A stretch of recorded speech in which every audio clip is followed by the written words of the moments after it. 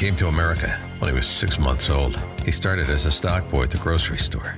Eventually, he owned it. He turned it into the biggest grocery store chain in New York City. He now owns a real estate company worth over $2 billion.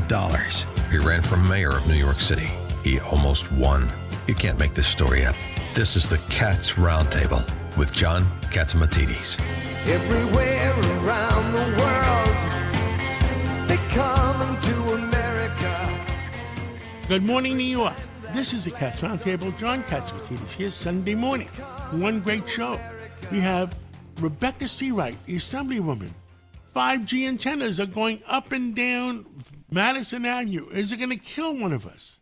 Governor David Paterson, Borough President Vito Fossella, Al D'Amato. He's got a few things to say. Bruce Blakeman, who's going to win that race in Nassau County? Is it Swazi or Mazi? Steve Cates, how are the skies doing and what's going on in mysteries? Let's start off with Mike Stoller, talk about the real estate industry.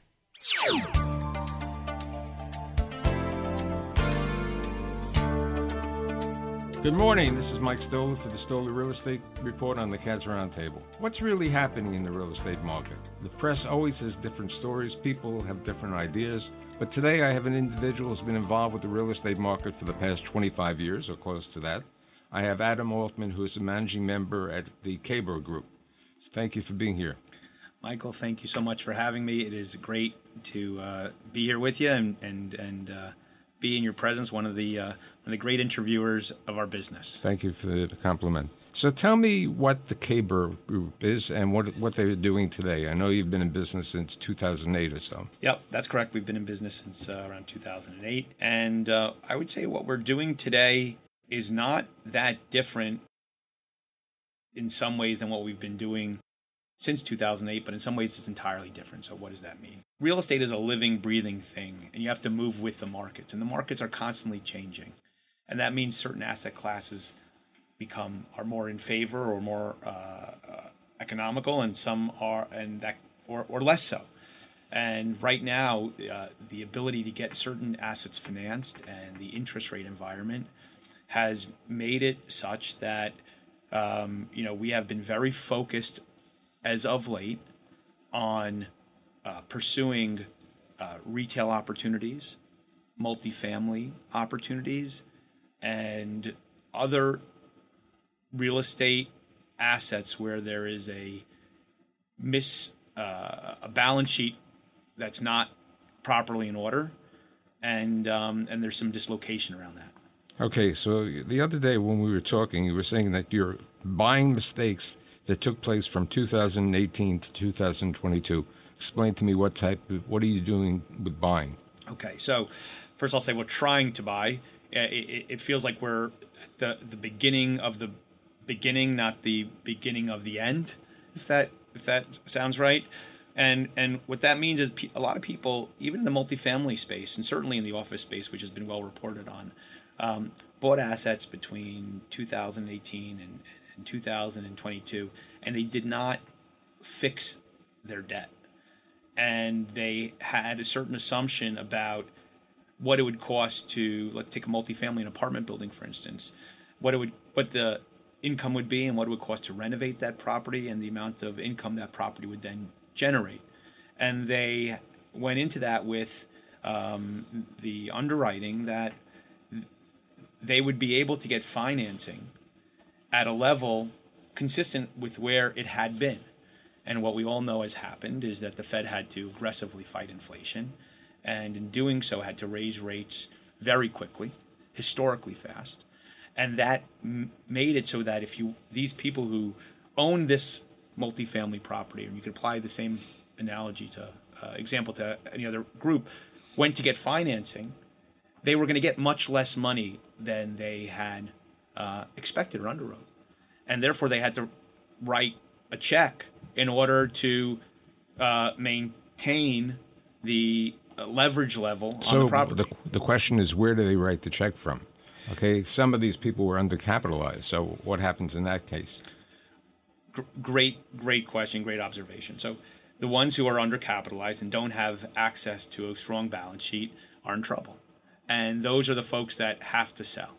the ones who have strong hands, is the expression in the business, and who have deep pockets will ride out this storm.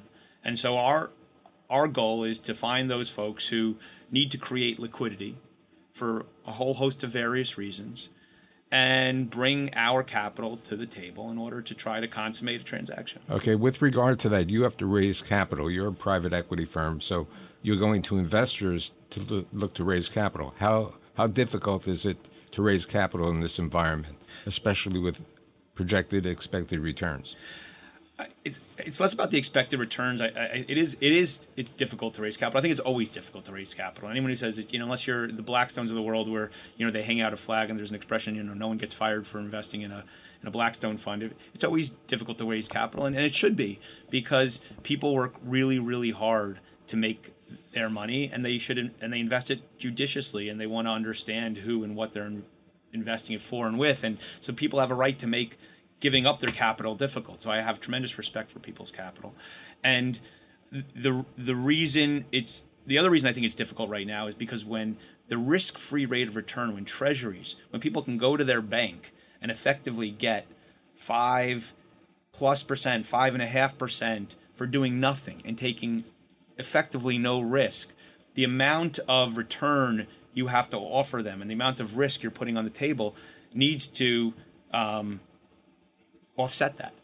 Now, you were very active in Jersey City. What's your thoughts today on Jersey City? Jersey City is a great city, great location, wonderful environment to live, to have access to Manhattan. It's still very dependent on Manhattan. The office environment there is, I think, facing much stiffer headwinds, but the residential environment there is very strong. The apartment market there is very strong. The biggest thing that Jersey City will have to contend with is, do they want to continue to allow the wonderful developments that have made it such a wonderful place continue to take place, or do they gonna, like a lot of municipalities, are they going to, hopefully not become a victim of their own success? Okay, I'd like to thank Adam Altman on his outlook and his thoughts on the market, and I'll see you next week. Terrific. Thank you so much, Michael. This is the Cats Roundtable. We'll be right back. Welcome back to the Cats Roundtable.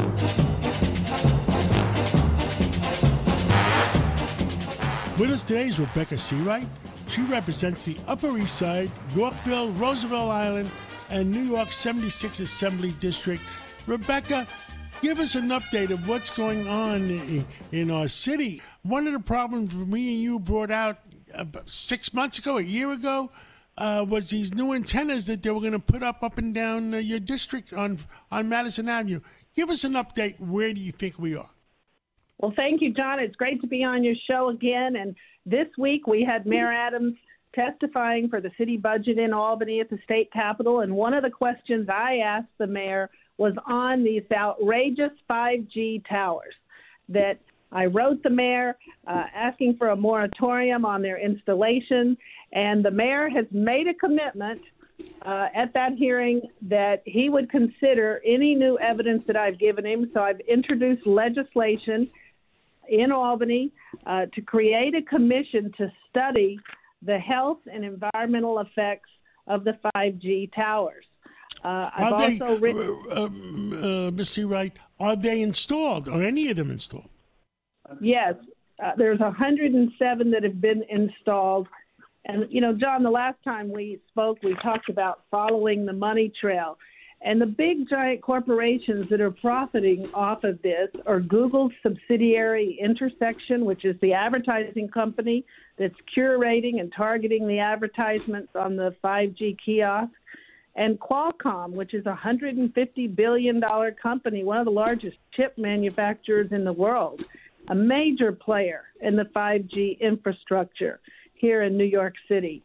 Wow. And Verizon gave strong testimony in support of the 5G at the city council hearing because they want to build out a mobile 5G network that they can sell to cell phone customers and market as Verizon's new network. So Google, Verizon, and Qualcomm are all profiting from the 5G wireless infrastructure, and kiosks that the taxpayers are funding. I live on Fifth Avenue, and according to the report that it was made in New Hampshire by bipartisan Democrats and Republicans, you have to be almost 5 city blocks away. They're putting it, I'm exaggerating, 5 inches away from us up and down Madison Avenue. In New York City, you're supposed to be 10 feet.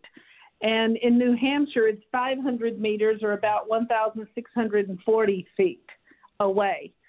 So that's why I'm calling on a commission with my legislation to study the effects. We've looked at the New Hampshire report, and 5G is just too new for us to know all the health effects. That's why I've written Congressman Nadler and calling on the U.S. Congress to put a halt on this until we see the effects of the environment and the health effects that it's causing. And we should look to New Hampshire, of all places, as a leader in their report and their top scientists that have come out with the distance. And we should definitely be calling on a moratorium. For our listeners out there, if they want to join an advocacy group, go to www.newyorkers4wiredtech.com. And so I encourage our listeners today to go to www.newyorkers4, not spelled out, wiredtech.com, and join the advocacy organizations. Carnegie Hill Neighbors is also very involved and spearheading this.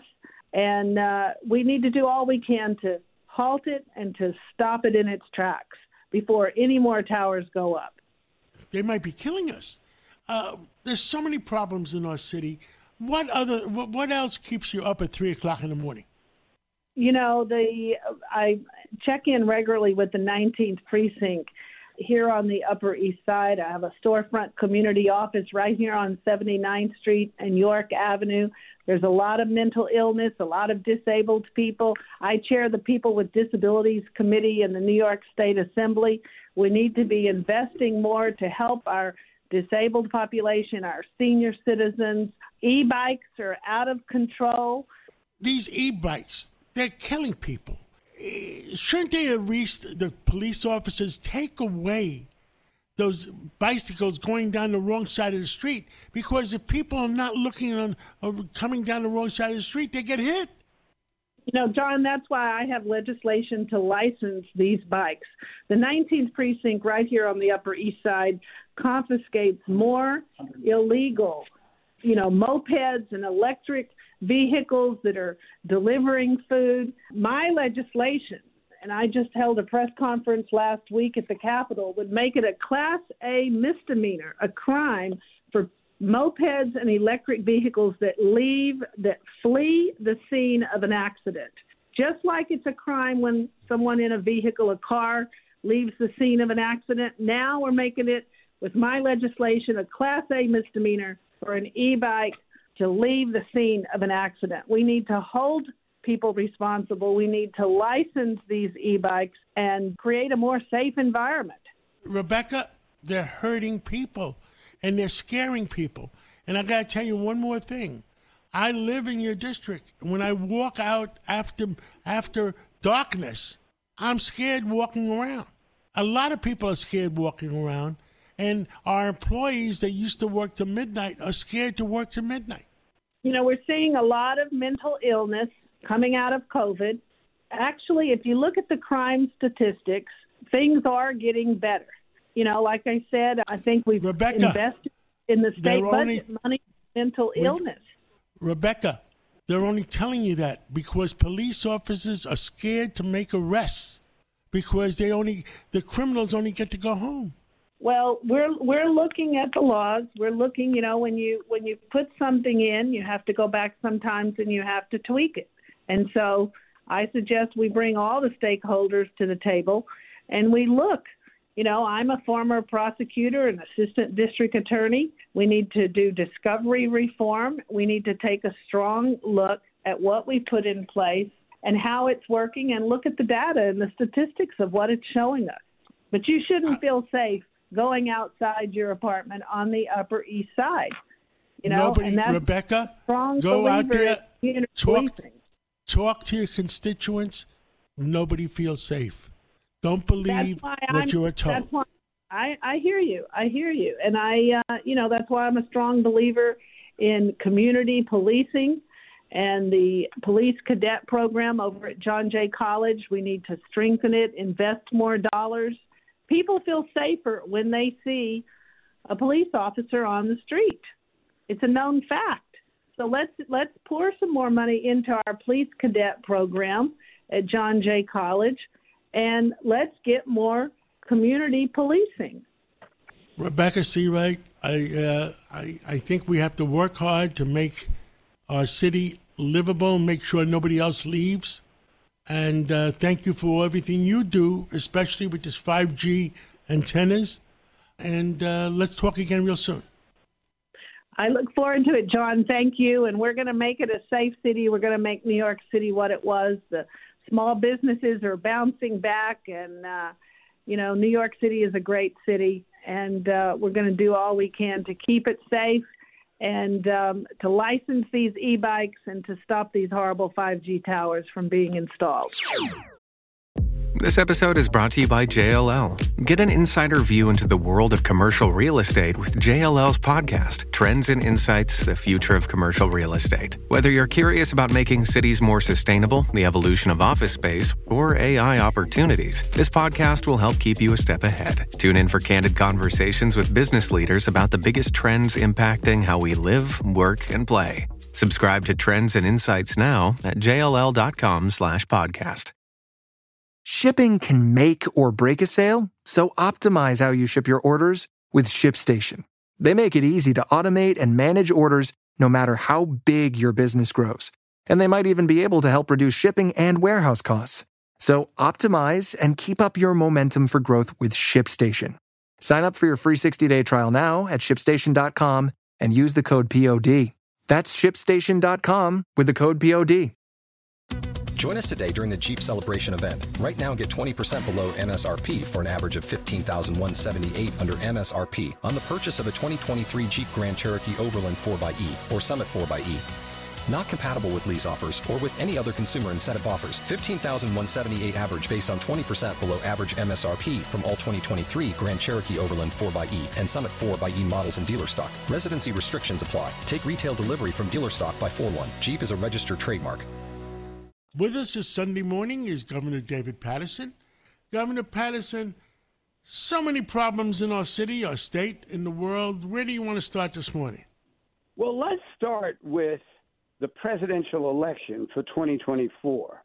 And knowing that in past elections in this country is that African Americans were denied the right to vote, women were denied the right to vote, and there have been all these ways that we've had to clear the way to allow people their rights under the Constitution.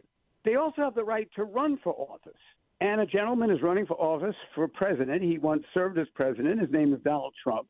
And on Thursday, in the arguments as to whether or not Colorado, through the 14th Amendment, can eliminate him from the ballot, the justices seem to be very, very skeptical of that argument.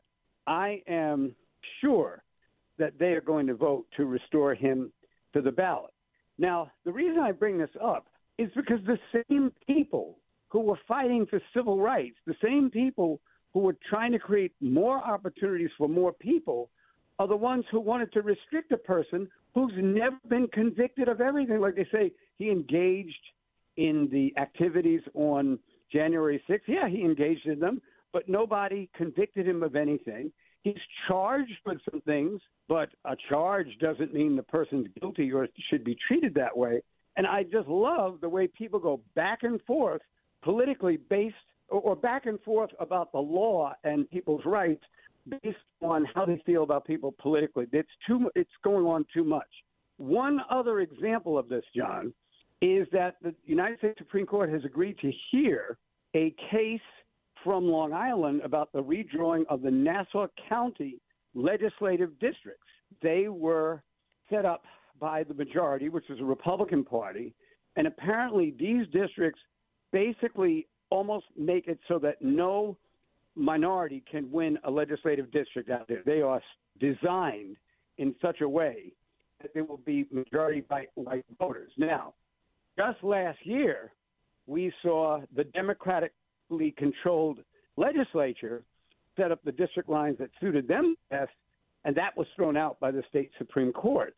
So I'm certainly hoping that some Republicans will come to the aid of these people in Nassau County, because the Nassau County legislators did exactly the same thing that the state legislature did last week. So my sermon for Sunday is, if you have a point of view, see if you can hold it past the next election.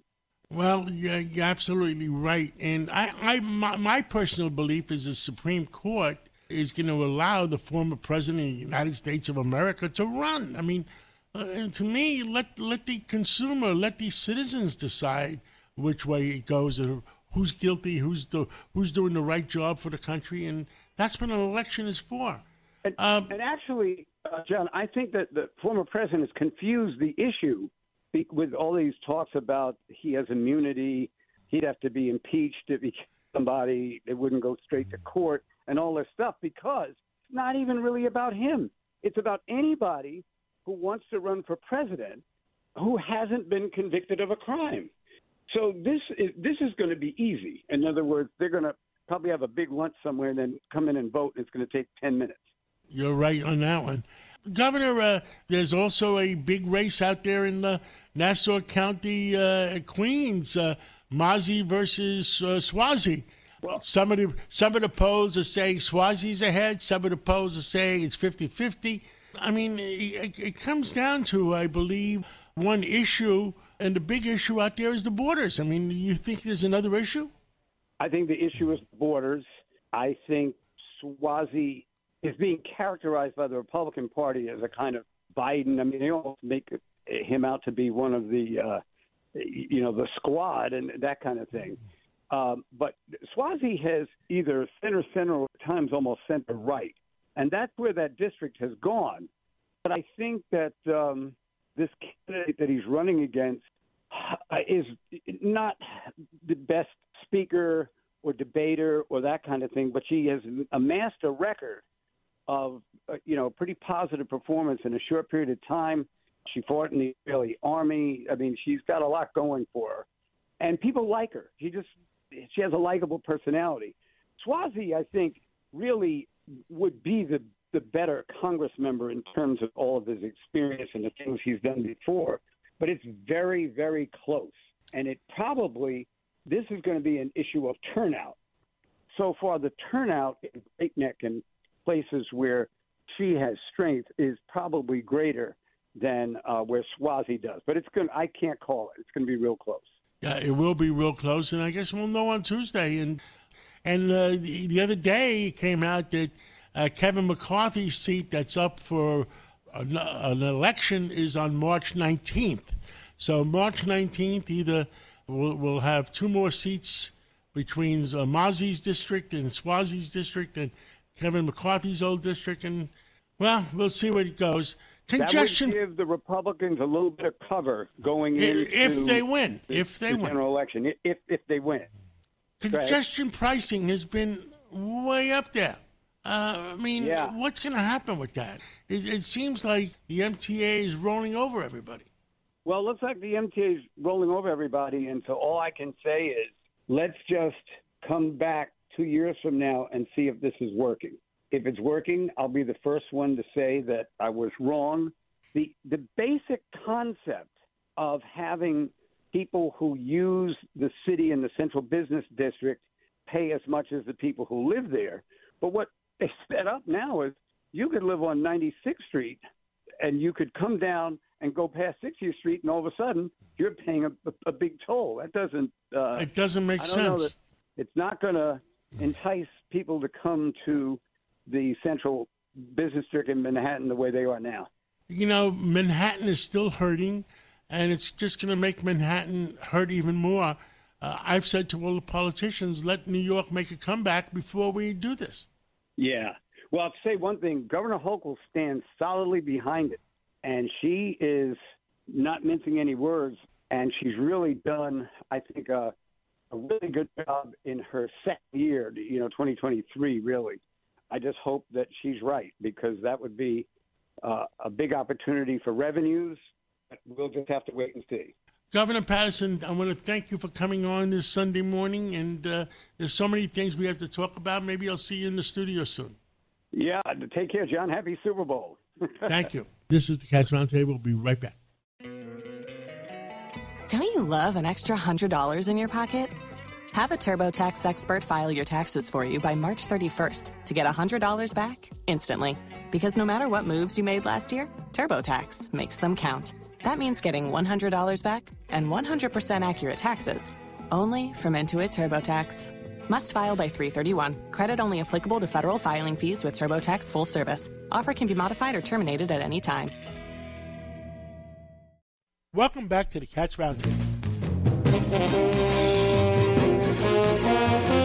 With us today is the Borough President of Staten Island, Vito Fossella, and Borough President Fossella, there's so many things going on in our city. Where do we start?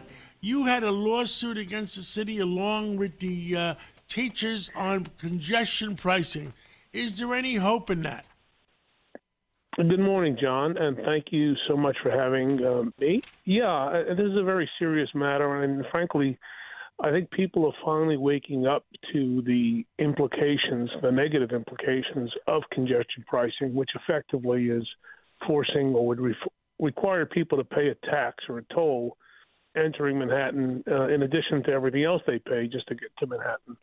So a number of months ago, we filed a lawsuit with the UFT and President Mike Mulgrew, who had the courage to step forward, and a number of other bipartisan elected officials and private citizens, and we filed in the Eastern District in federal court.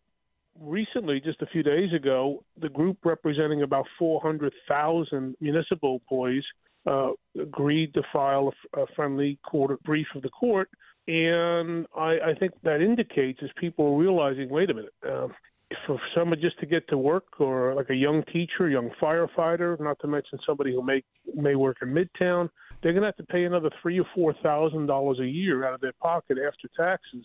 And I think the train is moving quickly in our favor. And I think most importantly, at least from a Staten Island perspective, is the MTA, which was required to do its own study on 6 pollutants, affirmed that those 6 pollutants would actually harm the people of Staten Island by increasing air pollution to next year.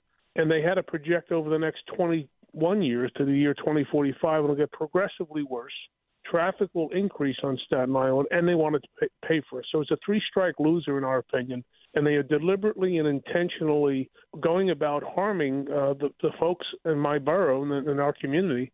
So we'll fight. You know, there's one in Jersey that's been filed, and there's another one from Queens. My sense is there'll be an effort to try to put it all under one roof, but we have our very unique claims, and we'll see where it goes. But congestion pricing, we think, will harm our constituents and is not the best interest of New York City. They should wait a few years before they even think about implementing it. Let New York City make a comeback first. Excellent point. Excellent point.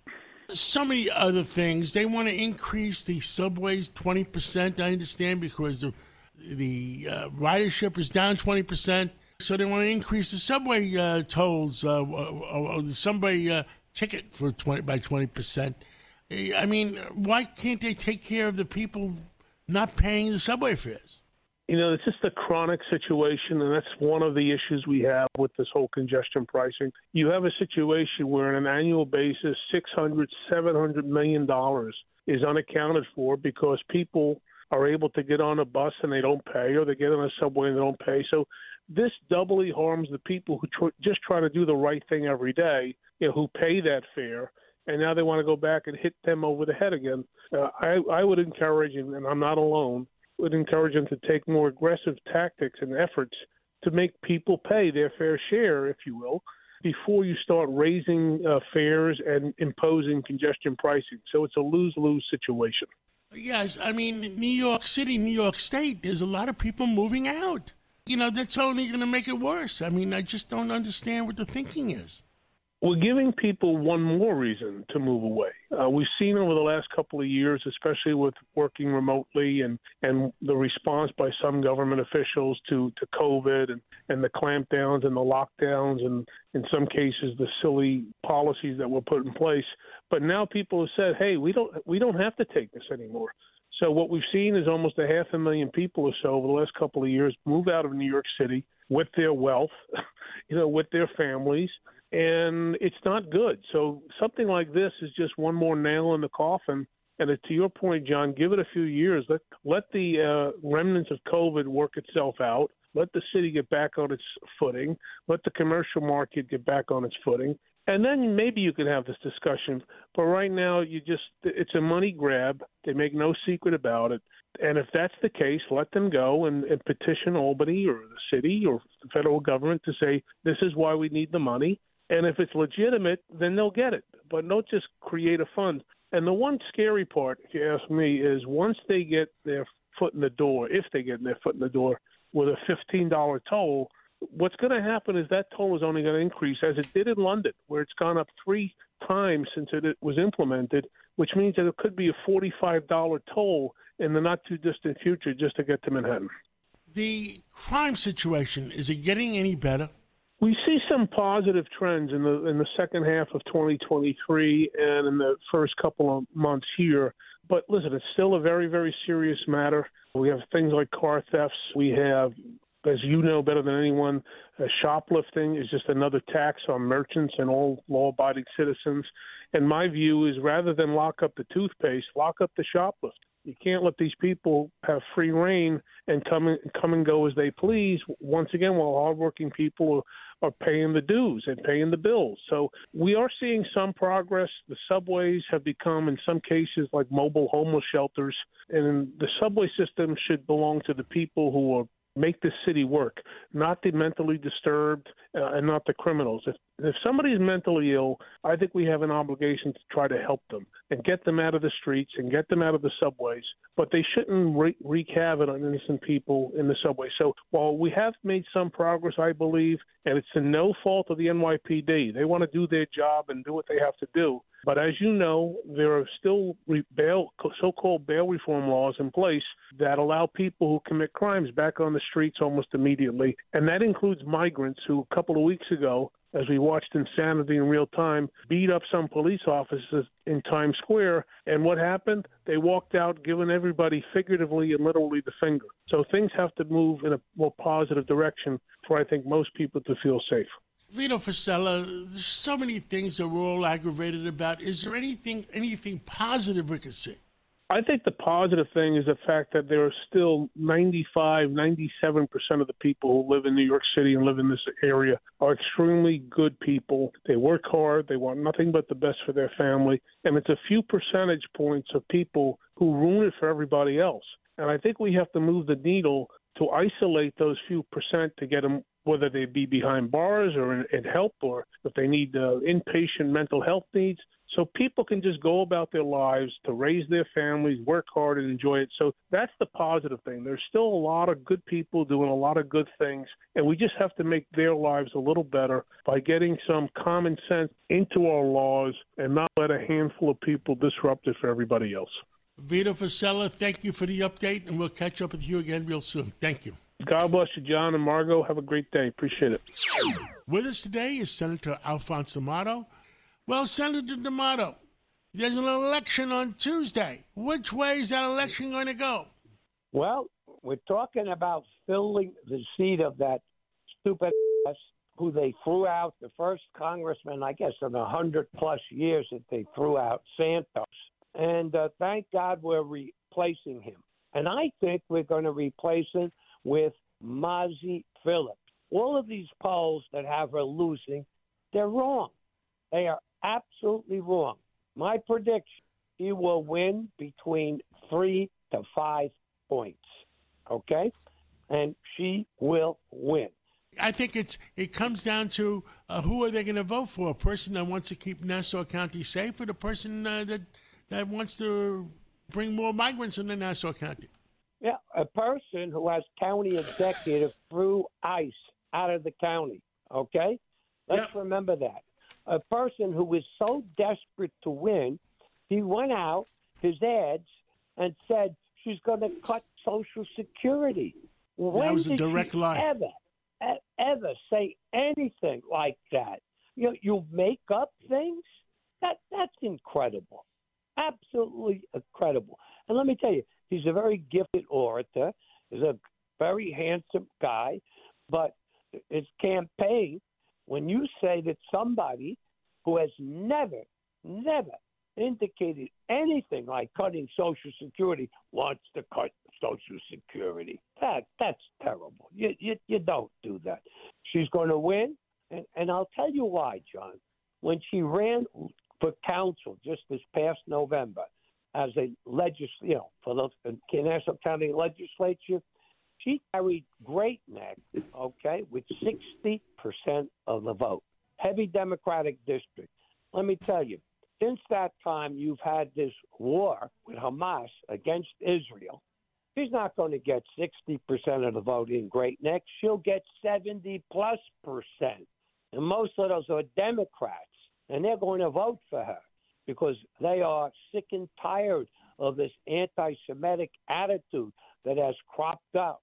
And she is going to benefit, and she's a good person. And by the way, they're making up stories. They say she's against abortion. She's against a woman's right.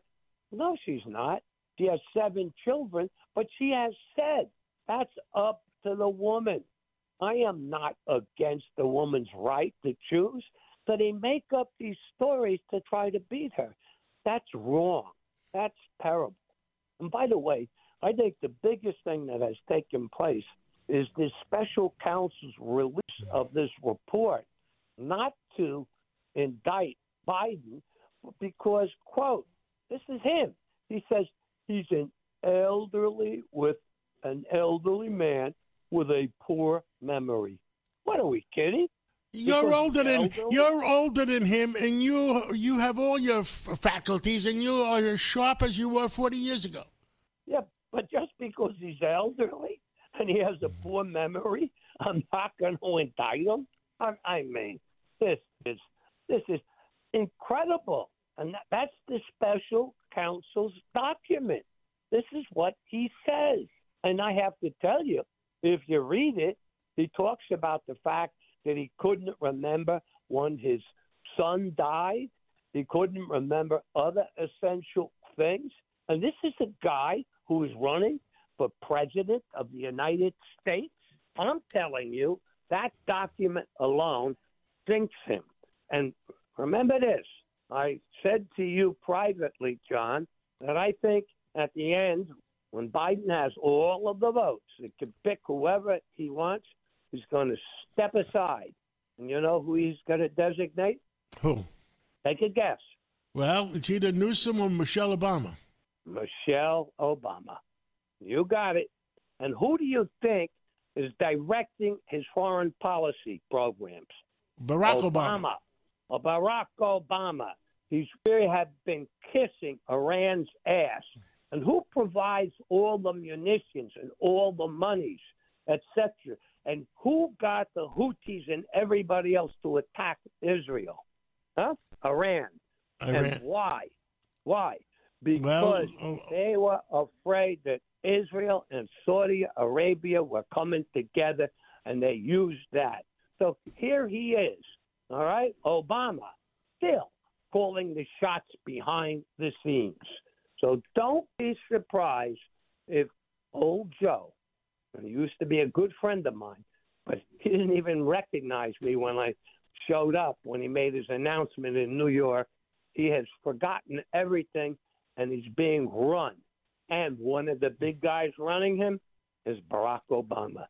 Don't be a bit surprised if Michelle steps in, because Joe is fading pretty quick. Thank you for calling in this Sunday morning, and we're going to catch up with you again real soon. Most likely we're going to catch up Tuesday night to see who the winner is. It's a pleasure. And remember, Alphonse says, don't believe the polls. Maggie Phillips is going to win. Take care, babes. This is the Cats Roundtable. We'll be right back. Welcome back to the Cats Roundtable.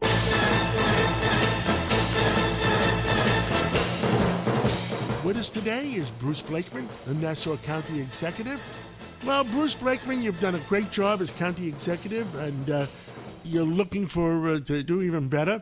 Give us an update. What's going on? There's a big election on Tuesday with Nazi versus Swazi, and I understand it comes down to one big moment on who's going to keep Nassau County safe. Is it Mazi or Swazi? Well, it's definitely Mazi. Mazi stood shoulder to shoulder with me when we hired an additional 200 police officers in the last 2 years. When Tom Swazi was county executive, he wanted to defund the police. He increased taxes. He made Nassau County a sanctuary county. So Nassau County under Tom Swazi was a sanctuary county. Under my leadership and with the support of Mazi Pillup, we are no longer a sanctuary county. Migrants are not welcome here in Nassau County because we don't know who they are. They haven't been properly vetted. They are using up all of municipal resources around the region, and we don't want that to happen in Nassau County. So Mazi Pillup is the best person to keep our community safe, and she has been endorsed by every major law enforcement group in the region. The Nassau County Police Benevolent Association, the Police Superior Officers Association, the Police Detectives Association, the Corrections Officers, you name it, she has been endorsed by them because they know she is the best person to keep the migrants out and keep our county safe. So that's the big election is Tuesday. Everybody has to go out and vote if you want to keep your county safe. Absolutely. Now, you've done other great things in Nassau County. Give us an update. So with Mazi Pillup's help, as I said, we hired 200 additional police officers. Mazi and I did not raise taxes the last 2 years, unlike Tom Swazi, who raised taxes when he was county executive by more than 20%. And that's a lot of money to impose on the hardworking families in Nassau County. We're keeping taxes low because we understand people are having a hard time making ends meet with this Biden inflation. So Mazi Pillup is a great partner of mine. I'm going to be very sorry to lose her, but it's more important to America that we elect Mazi Pillup because there's only a one-vote majority for the Republicans in the House of Representatives now, and that's too close. We need to make sure that Mike Johnson stays Speaker and not Hakeem Jeffries, who is pandering to the most extreme left-wing progressive woke members of Congress, the squad members, and Mazi Pillup will go there and she'll fight. And that's exactly what we need. So I support Mazi 100%. Anything going on with the casino? Well, we're moving forward with the casino, and we're hopeful that we'll get the license. Look, John, if the application process is on the level, if there's a level playing field, if it's on the merits, Nassau County wins. We've got the best site. We've got the community support, and we would generate the most revenue of any casino in the United States. So I'm confident that we will win it if it's on the merits, and we'll see what happens in the licensing approval process. Bruce Blakeman, thank you so much for coming on this Sunday morning. And if I was in Nassau County, if I lived in Nassau County, I'd vote for Mazi too. Great. Well, we'll get your real estate broker. Come out here to Nassau County, the safest large county in America. Thank you so much. With us today is Dr. Sky, otherwise known as Steve Cates, a good friend. He has great visions of what the heck is going on the planet Mars, the moon. And on Sunday mornings, it's really interesting. Steve Cates, give us an update. What's going on up in the skies this weekend? Well, good morning, John, and good to be back on the Cats Roundtable each week here. Following up from last week, we were talking about these 18-year cycles that the Earth has in Earth changes. And just to report to you and the listeners that there's many more cycles to talk about. But here we go. 18,000 years ago, John, a third of the Earth was covered by glaciers. Now we only find that's maybe, less than 1% or 0.1%, to be more precise. What happened? The glaciers retreated, lakes had formed, and the global temperatures actually increased some 7 to 9 degrees Fahrenheit. But, John, this is fascinating. We haven't had a true ice age for about 11,700 years and nothing coming down the pike very quickly. But something also occurred between the years 1645 and 1715. It was called the Maunder Minimum. What is this? And it affected changes on the Earth in the northern hemisphere weather-wise. Because of the lack of sunspots, here we go. All weather comes from the sun. We find out that temperatures in the northern hemisphere were almost 3.6 degrees lower. And that was a serious thing that happened to agriculture and the growth cycles in the northern hemisphere. But the beat goes on, John. Isn't this fascinating? We're not finding out one cycle. We're finding out there's many, many cycles. But you all go back to the sun because, once again, the sun drives all of our weather. It's amazing. We talked about the 18,000 year cycle. We talked about so many things. What's going to drive people's minds this morning? Give me one. Well, John, I want to talk a little bit about something that's really important, talking about the sunspot story. Right now on the sun, there's this massive sunspot called active region 3576. And as we're speaking right now, that sunspot is ready to blow out flares. We can't predict when and how, if it hasn't done so already, as we're talking right now. But this is so incredible, going back to these stories about how the Earth is so much obviously dependent on what happens on the sun. But here's another interesting story. A Serbian scientist and astronomer climatologist, Milankovic, he talked about a 25,000 year cycle, that also had so much to do with long-term climate changes. And it was all due to this in his calculation: the shape of the Earth's orbit, the tip of the Earth's axis, and he also talked about the Earth's rotation as it points toward the north on the sky. So now we find out that there's so many of these deep cycles we're trying to understand. So I say this with confidence, and I'm sure you would agree. Before we all jump on the bandwagon of this rampant climate change across the Earth, we need to look deeper and deeper into these cycles. Maybe we can't do much about them, but simply more science, in my opinion, needs to be explored before we close the book and close the chapter on the whole story of climate change and different climate events. What say you?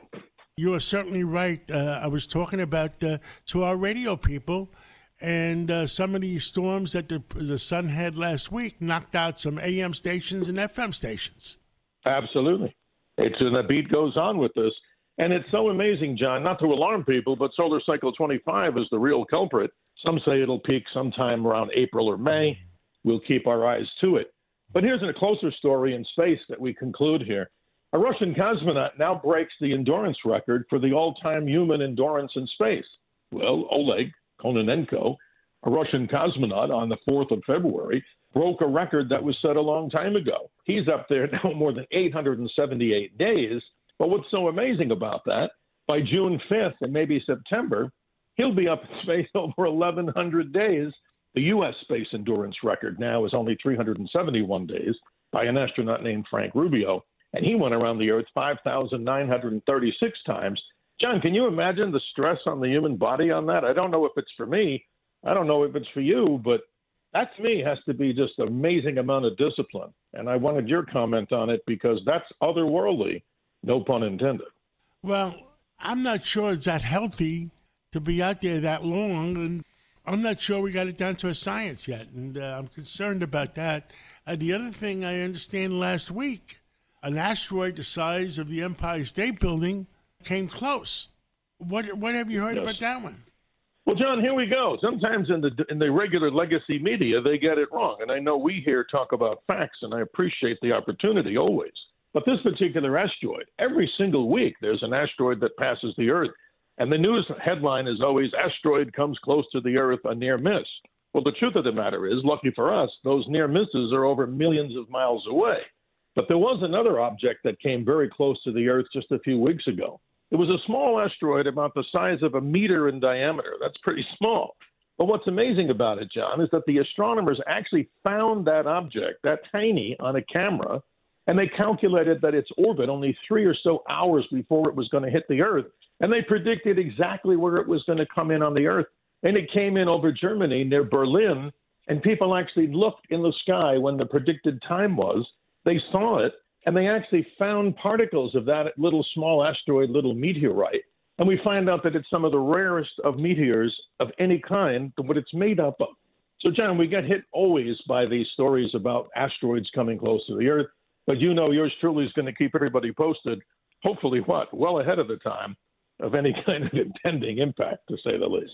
Well, thank you so much. Is there anything else you want to keep us up to date on? Well, John, I just wanted to remind people, if you go out and take a look in the sky, this is a great time because we're only, as we talk today, some 57 days away from the great total solar eclipse. And I understand that the New York governor, Governor Hochul, is actually so involved in getting people involved in all these different festivals that are going to happen in the state of New York. And we're going to continue to update our friends here on the Cats Roundtable. And they can stay in touch with me at the Dr. Sky Experience at simply WABCRadio.com. Steve Cates, Dr. Sky, thank you for enlightening us, and we'll catch up again soon. Thank you so much. Thank you, John. Thank you for being with us for the Cats Roundtable Local Edition, the #1 show on Sunday mornings in New York. Keep listening to us for the Cats Roundtable National Edition between 9 o'clock and 10 o'clock. So we'll be back to you in a few minutes after the news.